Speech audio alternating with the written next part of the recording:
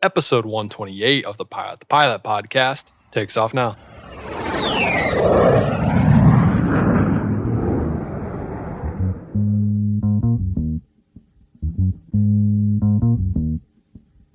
Jim Higgins, Professor of Aviation, University of North Dakota.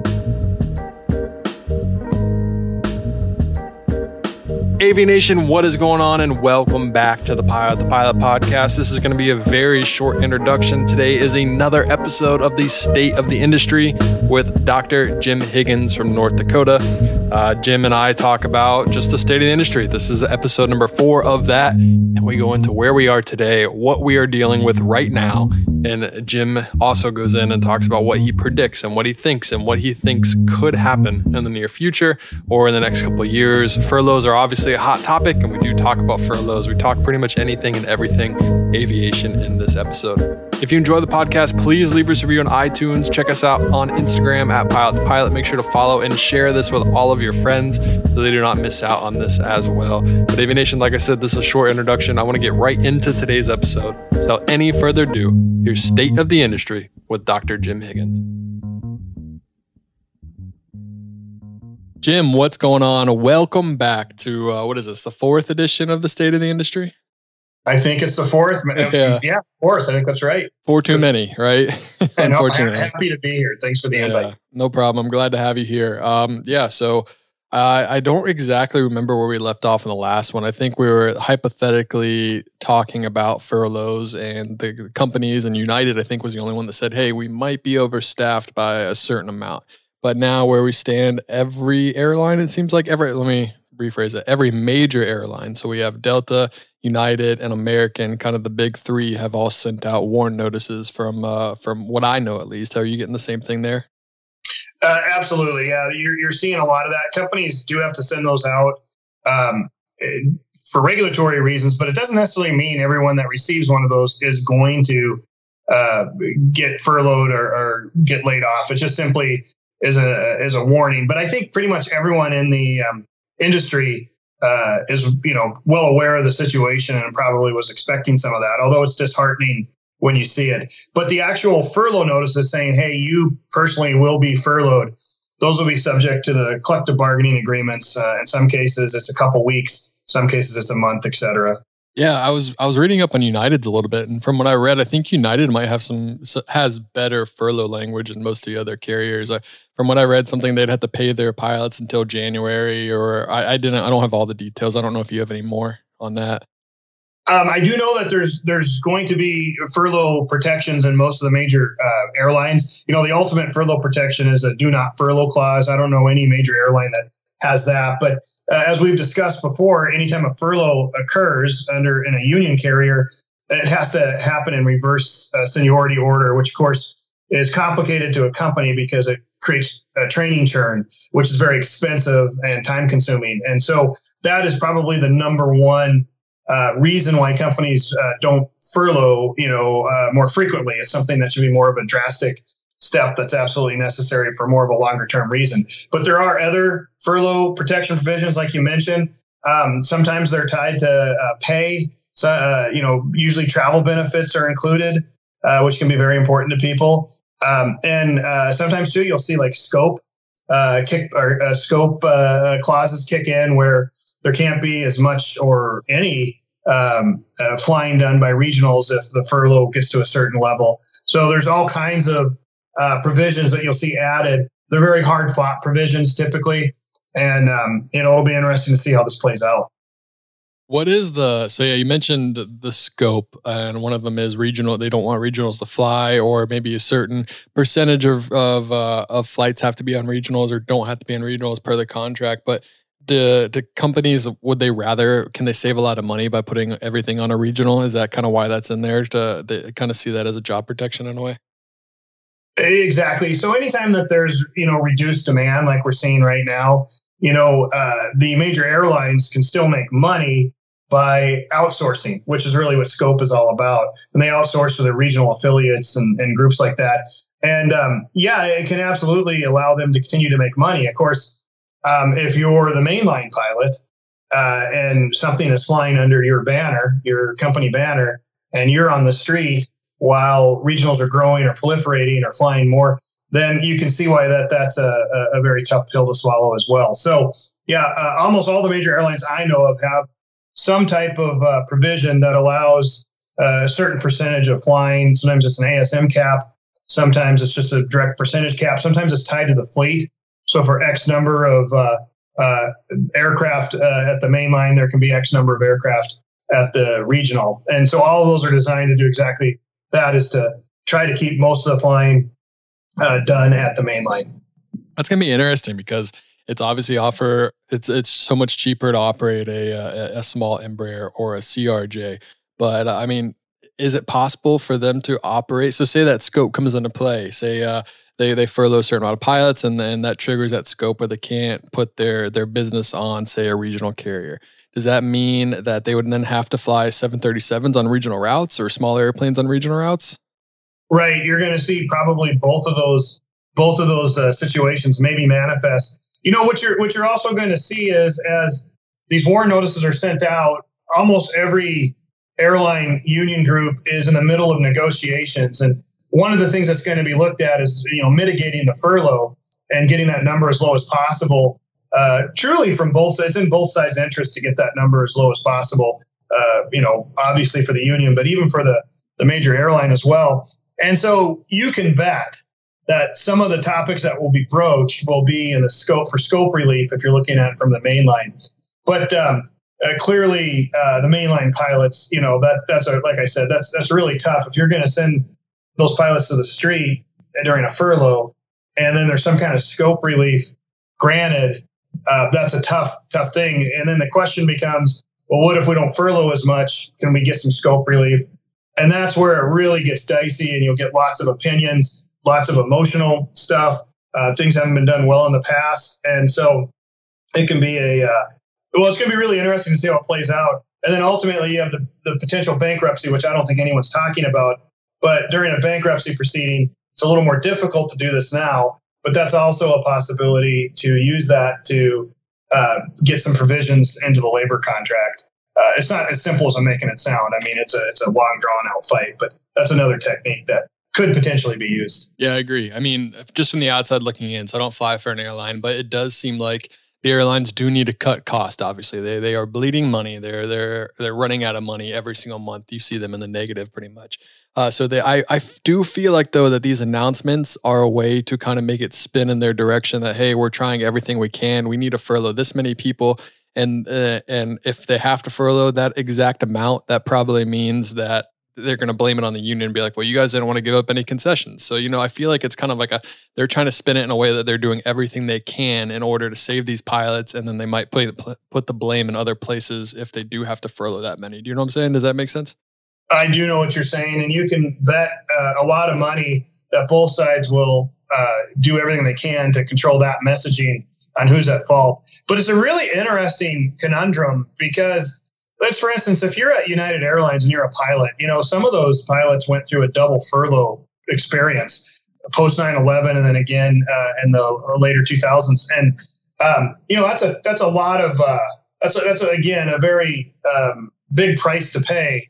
And then now, if you're asked, hey, to avoid a furlough, instead of getting a minimum guarantee of 72 or 75 hours, what if we guarantee 60 hours a month? Which in effect, because of the flying, you're going to be flying against your min guarantee just because there's not a lot of flying. So that's a drastic pay reduction.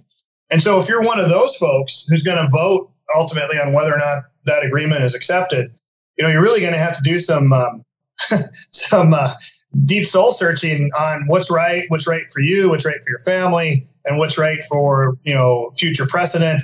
And so it's tough. And every one of those little scenarios are going to play out individually for each pilot in the industry, because there will be generally ratification votes, and it's going to be voted on by the pilot group if there is going to be mitigation clauses or scope relief clauses or something to help out with the furlough. Everyone will get to vote on it. Yeah, and you brought up kind of people that have been furloughed twice already, and even the older generation. So even my dad flies for American Airlines. He's 63, he has 2 years left, and I've been seeing a lot of memes and everything going online about how the older pilots need to retire and they need to let it go so that they can help save the younger generation. And obviously I'm in the younger generation, so I agree with that. But kind of having a little bit more knowledge and what my dad has gone through and how he did avoid furloughs, but he lost pretty much 50% of his pay after September 11th, as did a lot of other people.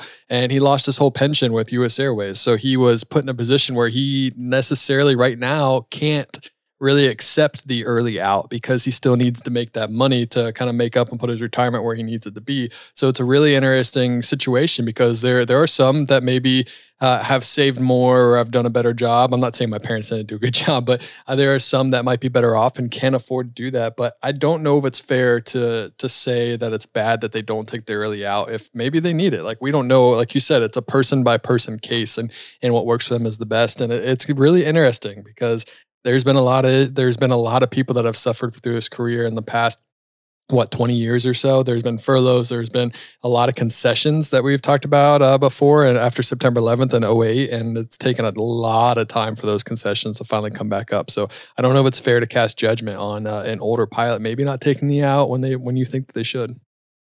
I think that's spot on. Just as an aside, the U.S. Air pilots in particular, I think really were slapped hard with that whole pension situation. They've really had it rough. I think this older generation of airline pilots has seen a lot of downturn and they've paid the price many times over. You might get the occasional lucky person that, happened to time everything right. But by and large, most of the age 55 plus airline pilots in our industry have experienced times throughout their career where they either didn't have a paycheck or they were in fear of losing that paycheck. So if you want, from an emotional point of view, you can certainly say they paid their dues. From a statistical point of view, many pilots don't make it to age 65 anyway. Lots will leave for medical reasons or other reasons. But then finally, I tend to be of the opinion that, you're not doing anything wrong by staying on. And I completely agree with you, especially with the evisceration of defined benefit plans, pensions throughout the industry. What do you expect people to do? I mean, for the most part, Social Security won't kick in anyway for most of them until age 65, unless they want to, pay a penalty. And so, you're basically, same with Medicare. So you're basically asking these folks to bow out early. And unless there's a really good early out program, you're asking them, to pay for their own medical and to, shore up the gaps between Social Security and their retirement. It's a very real concern. And again, I think everyone has to answer that question for themselves. And I don't think it's fair to tease the older people. It's a journey we'll all we're all going to go through ourselves at some point in our career.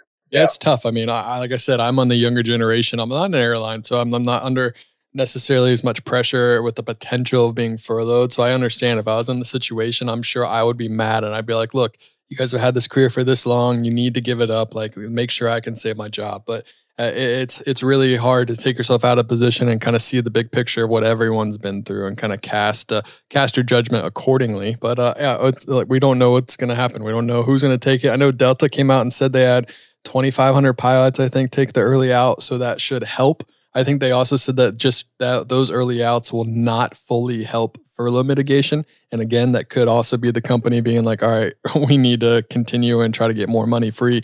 We need more concessions. And it could be kind of a game with the union, but they have said that that's not going to mitigate furlough. So truly time will tell. I mean, this is such a fluid process. Every single conversation that we had, I think we started and we are like, well, I don't necessarily see furloughs. And then we could kind of saw how the game was changing and it was kind of really moving toward that part. And it seems the timeline for recovery might be moving farther back.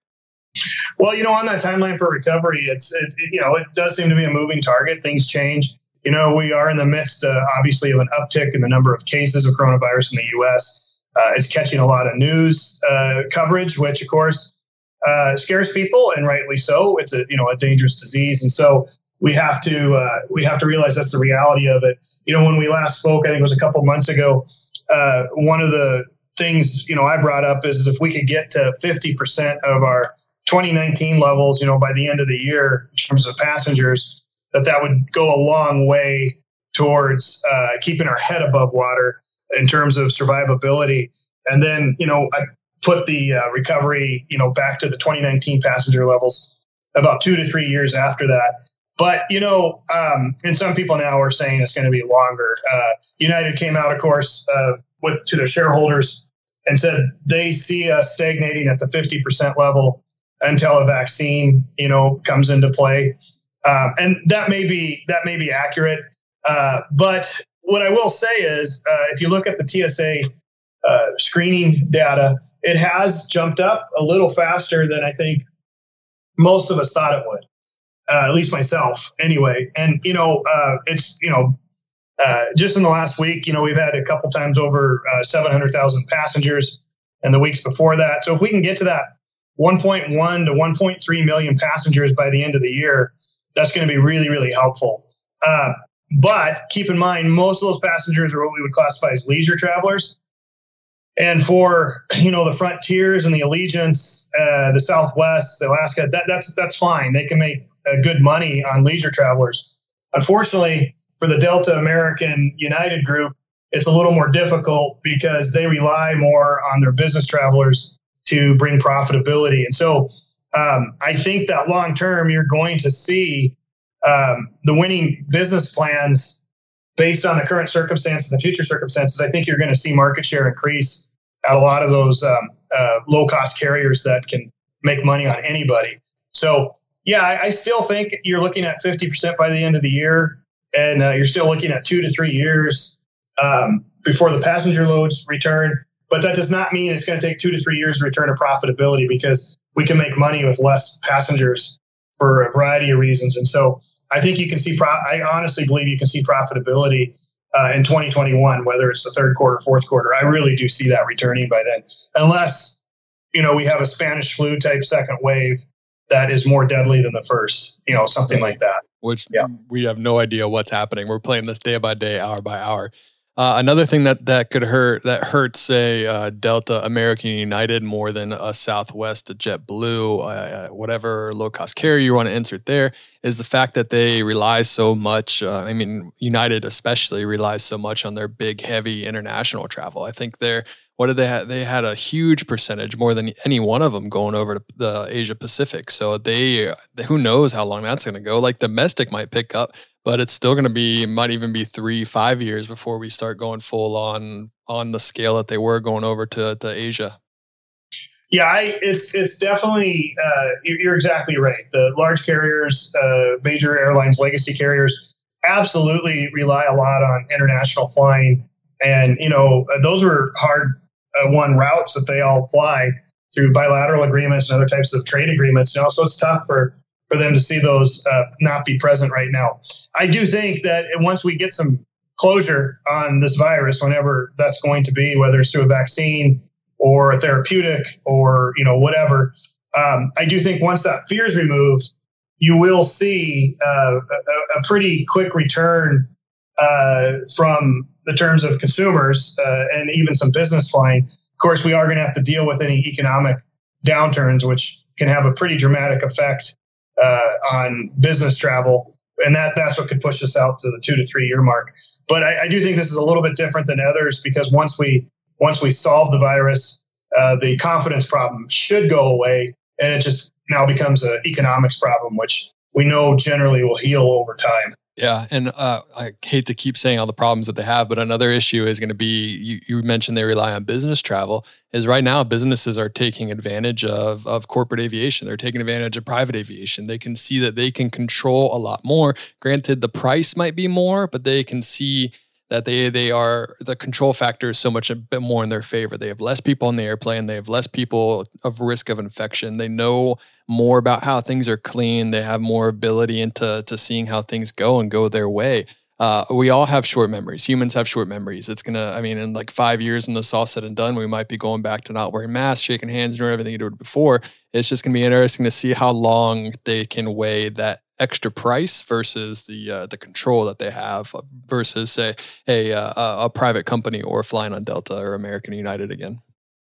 Yeah, the corporate area clearly could really make a big step into market share. generally speaking, and you probably know more about this than I do, Justin, but the economics of corporate travel is for an individual, even at the entry level business travel. You generally have to have a net worth of around 20 million, which doesn't apply to most Americans. But if you can ever get that number down even lower, for all the reasons you state, but the biggest reasons, not just safety, the biggest reason is the wasted time that comes with airline travel. And I mean, I know this is the age old argument that companies have to weigh when they go with corporate versus airline, is the amount of time that's wasted during, public transit. I mean, that's just the big thing. And you look at the studies, it really depends on how much you value your employees' time. And so I really think that there's a long-term opportunity for corporate aviation to permeate further. And if they could ever get that unit price down, which by the way, will go down with more corporate flying, if you could ever get that net worth number down into the 5 to 3 million range, when we saw the Eclipse jets years ago and some of the others, that was our big hope that you would see that lower. But we're not quite there yet, obviously. But if you could ever get down to that level where more people could use that, then you would just see an explosion. Like we saw some of the early predictions in 2010, 2012, you just see a big explosion of that personal air travel and business travel. But big opportunity for the corporate world, no doubt. It is a really big opportunity, and it's something that's going to be interesting. Can they get the price down? Do people want to still fly as cheap as possible and maybe fly a cheaper, less known company, or will they pay the premium to fly the bigger carriers that are in the private world as well? Or maybe they'll buy their own plane. I mean, who knows how they're going to view that and what's going to happen. Once again, that's going to be time is going to tell us what's going to happen there. I want to kind of talk a little bit about more of the WARN notices. I don't know if everyone really understands what a WARN notice is. So would you mind explaining a little bit what exactly a WARN notice is? Sure, absolutely. So a WARN notice is by law, it's required under federal legislation. I don't have the act in front of me, but it's an act that was passed that basically says you have to have 60 days notice if the company intends to furlough you. And there's other rules with it, like you have to have so many employees and certain percentages and whatnot. And it just basically is a notice from the company saying that, and this is important, they might be letting you go for economic conditions or something else. Just because you receive a WARN notice does not necessarily mean that you will ultimately get furloughed or laid off. In the case of a pilot, they're going to have to wait. They should go and review their contract and see how many days notice they have to have before a furlough. And then that's when you'll know, when you get the notice saying, hey, you will be furloughed on this date. Here's, you'll get your COBRA coverage extended, or by contract, we have to provide medical and travel, whatever it is. That's how you'll know. But the idea was behind the WARN notices that nobody would be caught, off guard. It was the idea behind it. Certainly, if you're one of the employees that received a WARN notice, it's not something you ever want to get in the mail, right? You should open it up. But again, it does not necessarily mean that you're not going to have employment October 1st. It just means that, you may be on that list, and that may happen. Yeah, for sure. And then going into kind of furthering this conversation toward furloughs and concessions.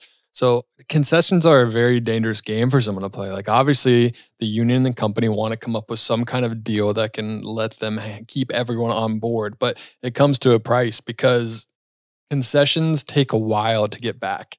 I mean, talk about pre-2001, and we were just getting back to those pay grades in 2020. It took them 20 years to pretty much get everything back that they gave up. So they're not going to get that stuff back right away. You have looked at contracts before. What are your thoughts on concessions? How long does it typically take to get those concessions back to where they are before? Do they usually work in the long run? What do you think about them? Well, here's the thing. In some cases, concessions are never re-achieved. I mean, I hate to bring it up, but you can ask your father about his pension. When some of those things go away, they're so unbelievably expensive to refinance later on. I mean, in the case of a pension program under U.S. law right now, ERISA, which is the retirement law, in order to stand up a pension plan from scratch, which is what would have to be it would have to be fully funded from day one. I mean, you're talking billions of dollars probably for any major airline pilot group. So there's an example of, once it's gone, it's probably never coming back. Now, there might be other things like we're seeing, profit sharing and things like that are designed maybe to help mitigate some of that, or some people use it for that reason. But some of those things are gone forever. So you're absolutely right in terms of pay, work rules. Those things were pretty hard fought over generations of pilots to get to where you're at. So that has to be very carefully weighed. And I do believe the pilots are right to be skeptical about this. We're operating in the realm of uncertainty with how long this is going to last. But you're absolutely right. Pay cuts, scope relief, min guarantee relief, work rule relief, or retirement relief, all of that can be really, really difficult to get back. I would encourage unions, and they're going to be all over this, to use snapback provisions so that at least it's a little more palatable. So if there is short-term relief, the snapback clause would say at some point, and that can be really hard to prove, by the way, but at some point when there's a milestone or a benchmark hit, the group snaps back to the original provisions that they had secured. So those are some of the things you're going to hear talked about and discussed and negotiated. My guess is, if I'm forecasting this, you're going to see some concessions, but you're probably not going to see the kind of concessions that were given post 9/11. But you probably will see some concessions. The easiest concessions, or easiest solutions, maybe rather than concessions, are the early out programs that have been negotiated with the unions. That's pretty much a win-win for the company and the union, and hopefully for the individual employee that takes one of those programs. But after that's when you start experiencing pain points. Yeah, and like we talked about, you like you said, you're not necessarily guaranteed to get that back. Or if you do give it back in the future, when you're going back into Section 6 or whatever it is where you negotiate, you have to give something up to get that back. So once you give it up, you're going to have to give something else up in order to get that back. So it's not a win-win. I mean, it's a win for the company for sure, and they have proven in the past that it's not always a good thing. And I mean, where do you draw the line? I don't want to be the person in the union that draws the line and writes off, say, all right, if we make this concession, we can save 500 extra pilots. And then what do you say to the other 1,200 or 1,700 pilots that you got to get rid of just because you gave up your 401k is now 10% instead of 16%? It's a really tough call, and one that I do not want to be in charge of. Right. Yeah. And, no matter what happens, we know there's going to be winners and losers, right? Whoever gets furloughed is going to end up on the losing end of this. And, I say winners, there's probably not going to be a lot of winners in this, but maybe the winner would be if the airline is able to return to viability quicker. But like I said, skepticism in these cases is very healthy, and I don't blame the line pilots for having that type of skepticism. Unfortunately, it feels like Lucy with the football. We, from an employee point of view, Charlie Brown, and, every time we get ready to kick it, is the ball going to be pulled away from us at the last second? And when are we going to learn? Because quite frankly, the airline management teams post 9/11 behaved horribly. They received lots of airline stabilization bailout money, and then promptly laid off lots of people, promptly paid out bonuses to their managements. I mean, it was everything that you would write about in terms of, ethics of how not to handle things. And this is my opinion. But so we've seen that. Now, the current airline management teams in my opinion, seem to be better character of people by and large. There might be some exceptions to that. So I'm hoping that, they do the right thing by both their employees and their shareholders. And, whatever provisions are ultimately negotiated, that they don't make it a mountain reclimb to get some of those provisions back later on when the companies are back healthy again. Agreed. And what do you know what would save the company the most money right now? Because obviously they need money now. They don't need money in the future. They need money for the next year, 2 years. What's the most expensive part of the contract? Is it the actual pay? Is it 401k contributions? Is it putting in back in the day when they had pensions? Is it putting into the pensions? What exactly would save them the most money in a contract? What would they most likely be giving up? It's going to vary a little bit based on work rules, but by and large, it's going to be direct salary payments, because the salary payments trigger so many other things like 401k contributions, et cetera.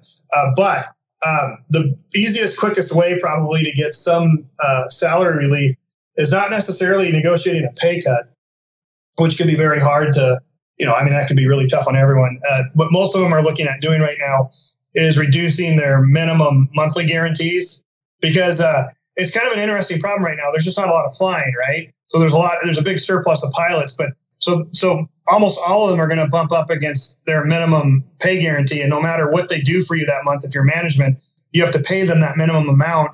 Even if someone flies 30 hours, you're going to pay them 75 hours of pay. That's 45 hours of, non-productive pay that you just have to basically stroke a check for. So if that was lowered to even, 70 or 65, some cases 60, that would be the quickest way to save money in the short term. But like I said, the 75-hour min guarantee, that's been a hard-fought provision, something that's been there forever. So pilots have to be very, very careful giving that up as well. But that's probably the quickest way to save money. Yeah, there's no way the pilots would be getting that back if they gave that up, because like you said, they worked for that for so long, and the company's going to hold on to this moment for so long. Be like, well, now your min guarantee is 50 hours, and there's nothing we will ever do to give that back. We'll pay you a higher hourly rate, but it has proven that you sitting at home sometimes and these active gods, that it just doesn't work out. So this is going to be the minimum rate no matter what.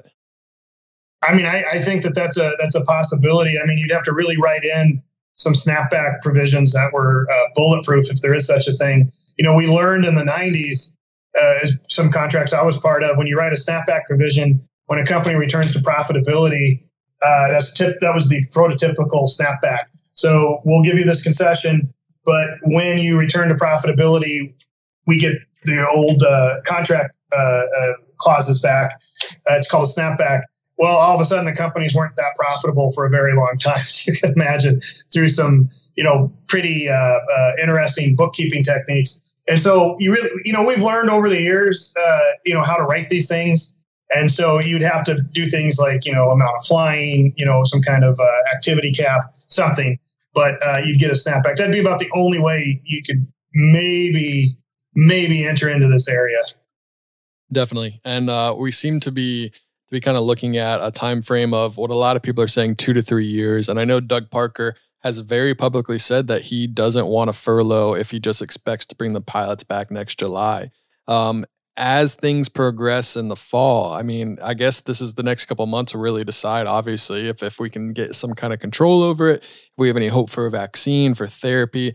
But it really, like we mentioned earlier in this podcast, it doesn't make sense to furlough someone or a large group of people, especially if you're going to have them back in July, because then you're going to have training costs out the wazoo, and it's just going to cause even more problems down the road. So they truly have to be looking at probably about a 2-year recovery, or their expectations for this to be, say, a win for the company or a profitability win. Absolutely. Of course, it depends on how many fleet types the company has. And, they've run through the simulations already. They know if they furlough, X number of pilots, how much extra training they're going to have to do, which is very expensive because, again, you're paying people. They're not revenue service for the company, so they're in essence an expense. And, and then if all of a sudden you turn around and bring people back, it absolutely wreaks havoc on the bottom line. So that's the key to it. One other thing just to add, excuse me, on how to maybe end this, we've talked about the vaccines, therapeutics. Interesting article that just came out the other day on testing.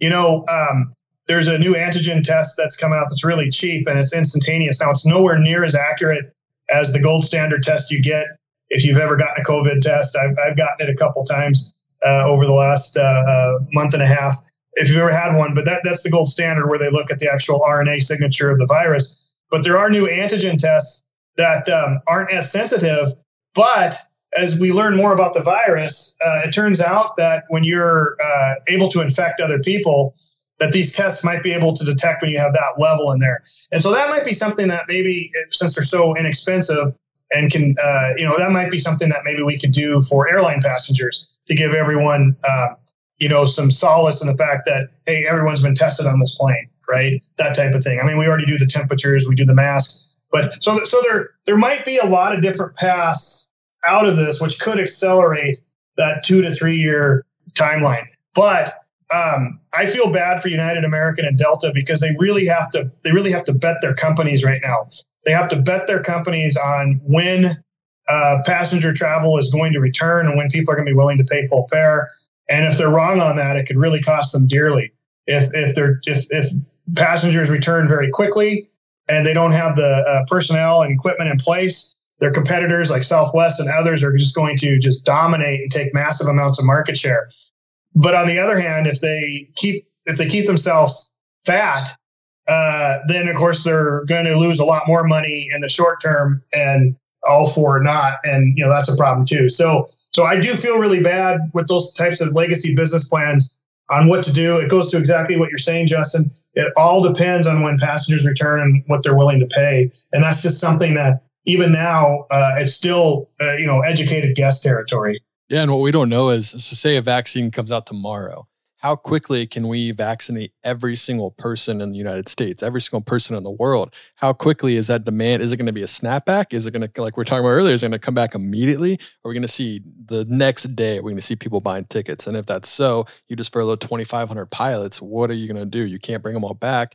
But then again, if that's not the case, if the vaccine is kind of slowly integrated and you have a card, you got to prove that you had it, and it's more of a controlled bring back of aviation and travel, is it worth it? It's just, people are getting paid the big bucks right now to make these decisions, and it's a game. They don't know what the right answer is, or it's kind of shaking that magic 8-ball right now, being like, should I furlough? Should we keep them? What should we do? And you kind of just be like, oh, that's the second time I got that. Maybe we'll do this.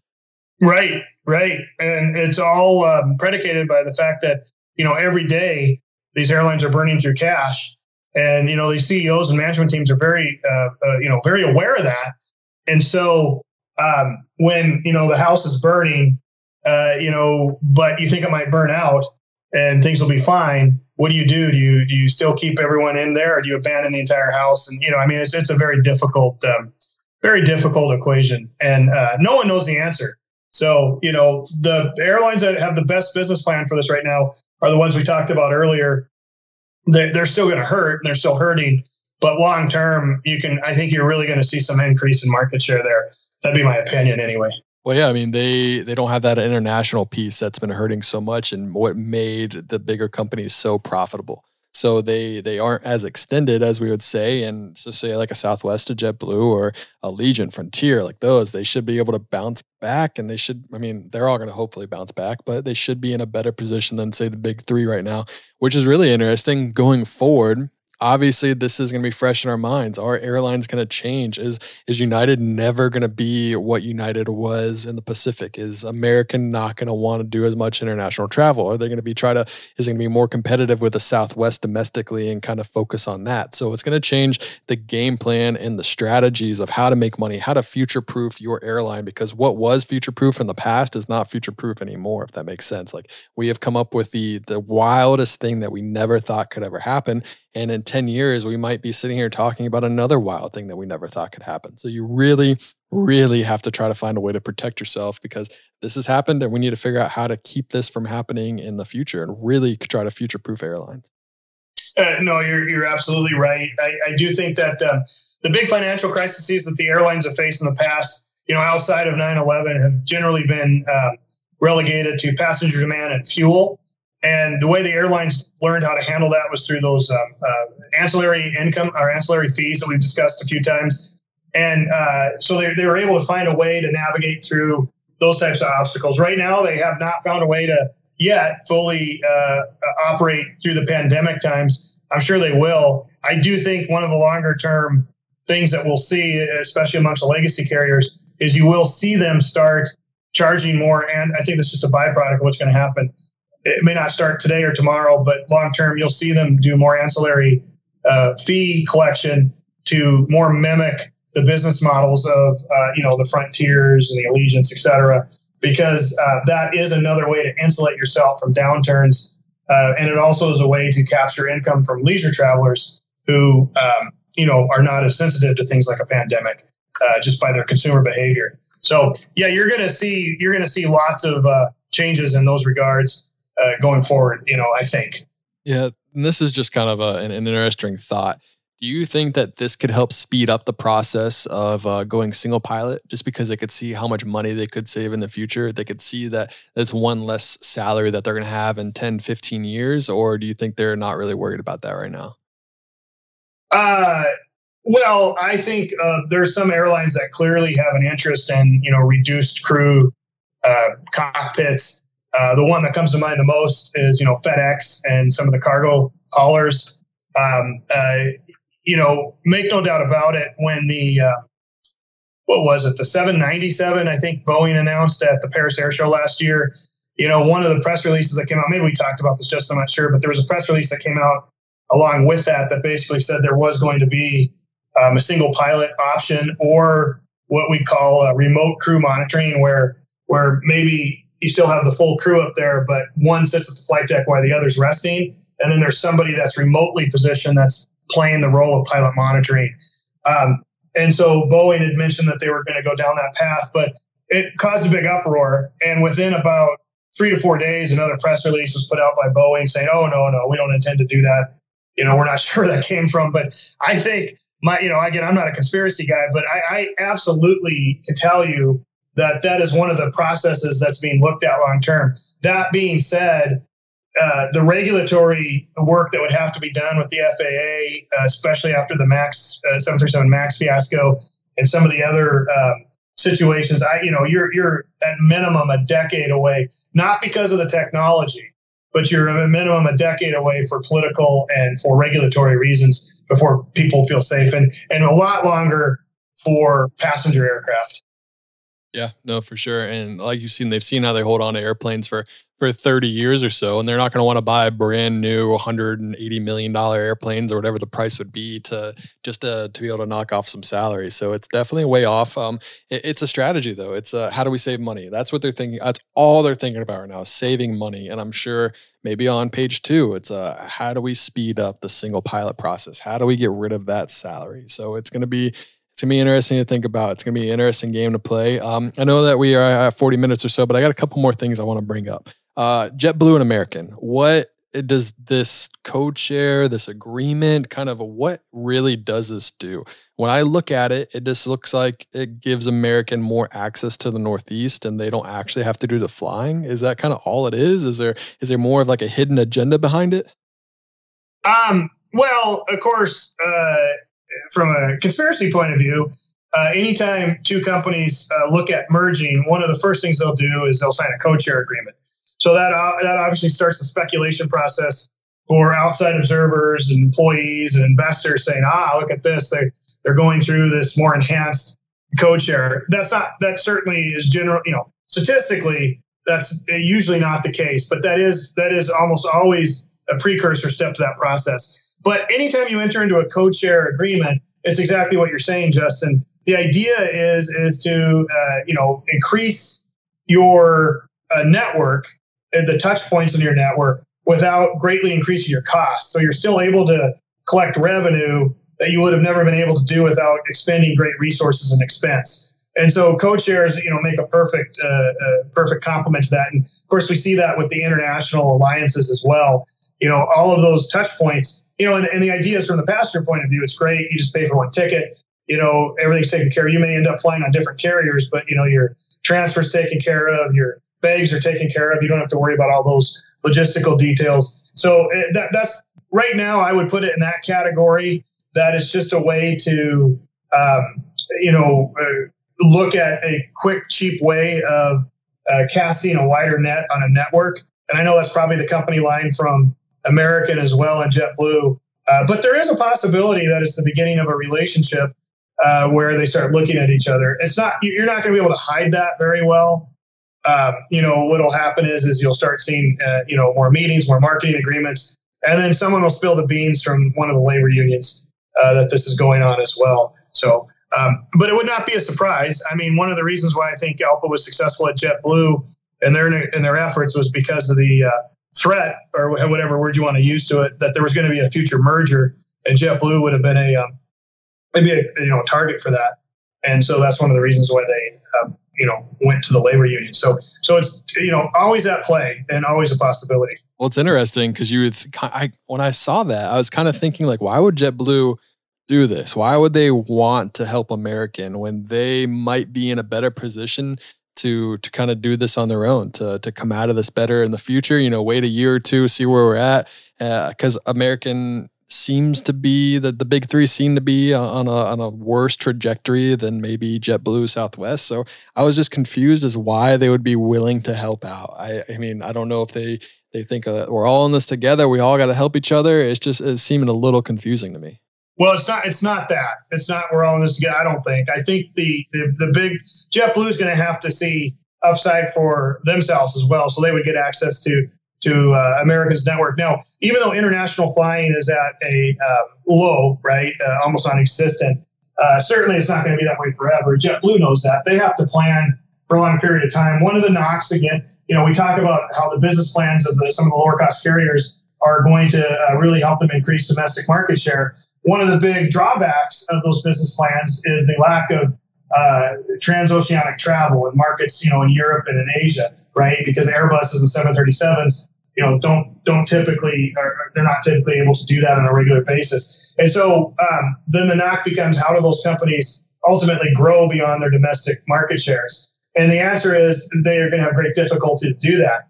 The only other thing that could happen is a merger or some kind of a code-share agreement with a company that does international flying. And that may be one of the things JetBlue is looking at long term is, as a way to grow past some of their inherent limitations of a domestic model. I mean, I know they go to South America and I know they go to Canada, but I'm talking Asia and Europe and Africa. And it's going to be tough to hit, right now with their current business models. Yeah. From where you look at it right now, do you see a possibility of maybe a surprise merger, or even say that maybe one or two carriers aren't going to make it out of this? Do you think that's a strong possibility, or do you think that's still kind of you don't really believe that is a possibility? On the regional side, I definitely see consolidations, and unfortunately, I still think that there could very well be some airline deaths on the regional side. On the major airline side, my personal belief right now is it's still a little more unlikely than likely that there be any kind of mergers. Right now, the airlines are still just trying to compete for their life, especially in the case of the legacy carriers. They're still trying to figure out when the passengers are going to return, when the revenue is going to return. It would be a major distraction and a major gamble right now to go forward with a merger plan. However, the other side of that, and we discussed this once before, is if you are an American Airlines, for instance, and you are worried about the fact that the low-cost carriers are going to increase their domestic market share because their business plan is going to be easier to execute going forward than what you have. One way to mitigate that is to purchase or merge with, as part of the company that already has that built in. For instance, the American JetBlue, that would be an example of that. Yeah, I mean, definitely true. It's so crazy that this is truly something that the industry has never seen. Usually, as we talked about earlier, aviation, it's more of a financial thing, which it will be a financial thing, but it's also this virus. I mean, when we talked about the WARN and furloughs and training, another thing we never talked about in training is what happens if you get a huge spread of the virus in the training center. Then you can't train your pilots anymore. That's going to set your airline back even farther. What if people can't get with training? I mean, just the training cost and the issues with training are going to be huge. And we also have the possibility, the last thing we'll bring up is, do you see the possibility of another bailout for the airlines? So, that's been postulated, and there's been an effort lately, and some of the airlines are getting behind it as well. But the labor unions are really pushing hard for an extension of the CARES Act. It's tough to say how that'll go. My guess is it's less likely that Congress is going to do that. If they did that, it would be, in my opinion, probably more on the loan side rather than the grant side. And a lot of airlines would be less willing to participate in that. But it's a possibility, and I certainly think it's worth the efforts of everyone to try to get that extended in the industry, because it worked out, quite frankly, pretty well the first time. And the theory is sound. I mean, the airlines are a complete victim here. Absolutely a victim. I mean, they didn't ask for the virus. Nobody. I mean, the real victims are the people that died. But from a business point of view, the airlines are absolutely a victim here, along with hotels and cruise ships, any of those types of products that are offered to the public. And so, you can completely understand the airline industry is so vital to our GDP and our overall national economy that you want to protect that. You want to make sure that this stays viable. So, the theory is sound, but it's going to be tough to find the political will, in my opinion, to see that continue. But, I think it's worth a shot for sure. Yeah. And another thing a lot of people aren't talking about, we're talking about the airlines, we're talking about pilots.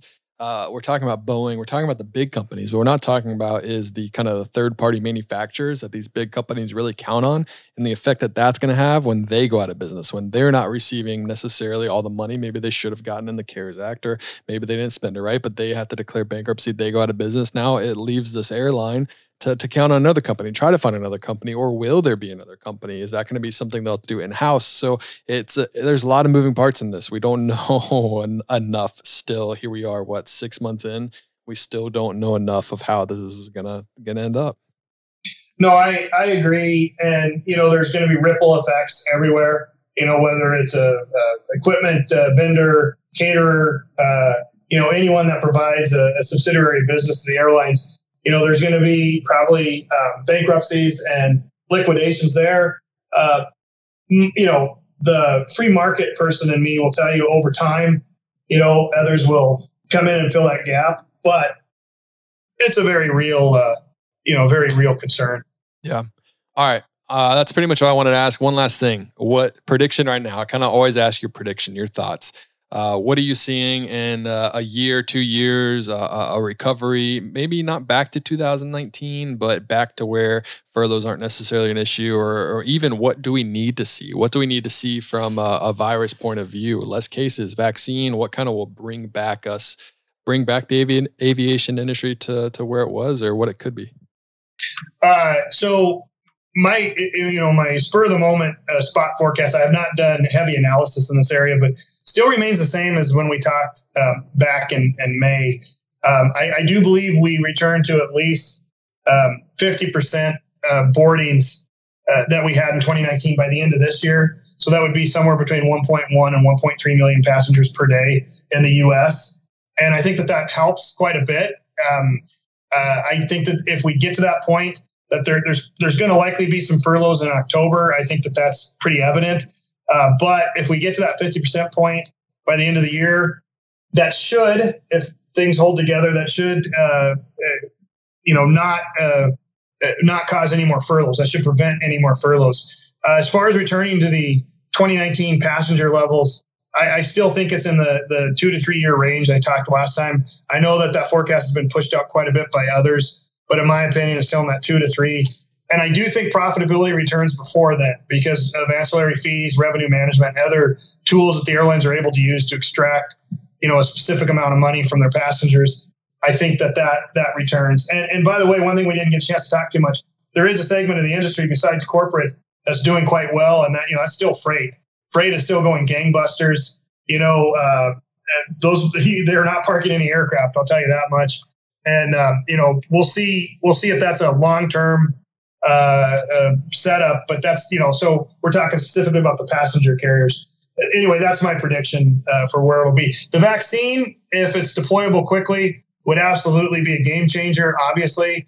I think if we're able to get therapeutics and if we're able to get really quick instant testing that's useful, that airlines can use in the boarding areas, I think that would also be another way to really help catalyze this process back to normalcy. Yeah, and I lied again. I kind of have one more question. So say pilots get furloughed. What's the job market for them? What can they do aviation wise? Corporate is doing okay. Corporate's not really hiring though. They're kind of still in this weird waiting balance of they need their businesses, they need people to have places to go, and they still a little bit of fear. So I feel like corporate's still a couple months away from really hiring a lot or getting back to where they were before. They might have sold more, but they still aren't flying as much as what they were before. Cargo, obviously, but do they have more planes? Do they need more pilots? Is there a job market for a furloughed pilot, say, today? It's going to be tough, especially after October 1st. It's going to be even tougher. But yes, there are opportunities. The corporate world, as you know, is going to be difficult for a couple of reasons for a furloughed 121 pilot. The first is there going to be, opportunities and jobs, but the second is going to be, a lot of hiring managers in the corporate world have seen this play out before, and wrong or right, I understand where they're coming from. If you hire a 121 person, the chances that they're going to stay with you, when they get recalled to their airline, and who knows, that could be 6 months, that could be a year. Those chances are high that they're gonna leave, and so it's going to be difficult, I think, for some pilots to transition to the corporate world if they're wanting to go back to their airline, which everyone understands both sides of that issue. In terms of getting hired at the cargo carriers, the cargo carriers that are flying right now for Amazon for the under the Prime Air concept, they are all hiring. They're all growing. In some cases, they have some decent provisions in their contracts, but their contracts by and large are not congruent with what you would find, say, at the UPS or the FedEx level. They will be, I'm sure, someday, with a concentrated effort. But those would also represent some opportunities. I know some of the regional pilots that have lost their jobs either through liquidations or whatnot. A lot of them are finding their way to those carriers. And, that might be an opportunity as well. But it could be tough. After October 1st, I think there's going to be a lot of people that will be looking for some jobs with a limited amount.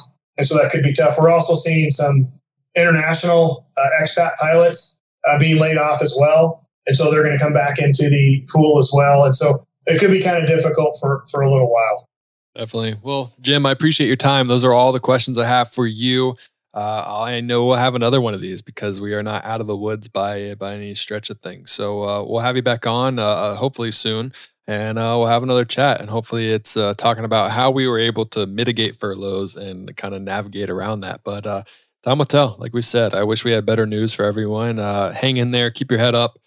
We're going to get through this eventually. I know that that's kind of just like not what you want to hear, but eventually we'll be back to where we were, and we'll be loving our life and loving our jobs again. But Jim, thank you so much for your time. I really appreciate everything you've done, and just can't wait to have you back on and talk to you more. Happy to come on. Thanks for inviting me. And I agree with the very last part of your message there. It's still a great career. It will be a great career. We absolutely will get back bigger and better. Question is when. But if you're looking at this over a 30 to 35 year period, if you're a new person, absolutely great times ahead as well. There'll be also downturns ahead as well, but hopefully there's more upturn than downturn. Yeah. But thanks for having me, Justin. Yeah, anytime. And like we said, there will be more downturns, but I've said this before and I was wrong, but it's hard to imagine a downturn worse than what this is causing right now. So this might be the worst of the worst, but we continue to surprise ourselves every 10 years. Yeah, that's so true. Jim, thank you so much for coming on. I appreciate it. I hope you have a good day. Yeah, vice versa. Thanks, Justin. Talk to you later. Aviation, thank you for listening to the 4th edition of the State of the Industry. I think it's the 4th edition. I could be wrong, but labeling it the 4th edition of the State of the Industry. Let me know what you thought. Let me know other questions you want me to ask. I'm going to get Jim back on again here in the next couple of weeks so we can do this again. So you know the drill. Send me an email, pilotthepilothq@gmail.com. Follow us on Instagram @pilotspilot. Share the podcast. Share our Instagram with all of your friends so they are not missing out. But I hope everyone's having a great day. Hope they're staying safe. And as always, happy flying.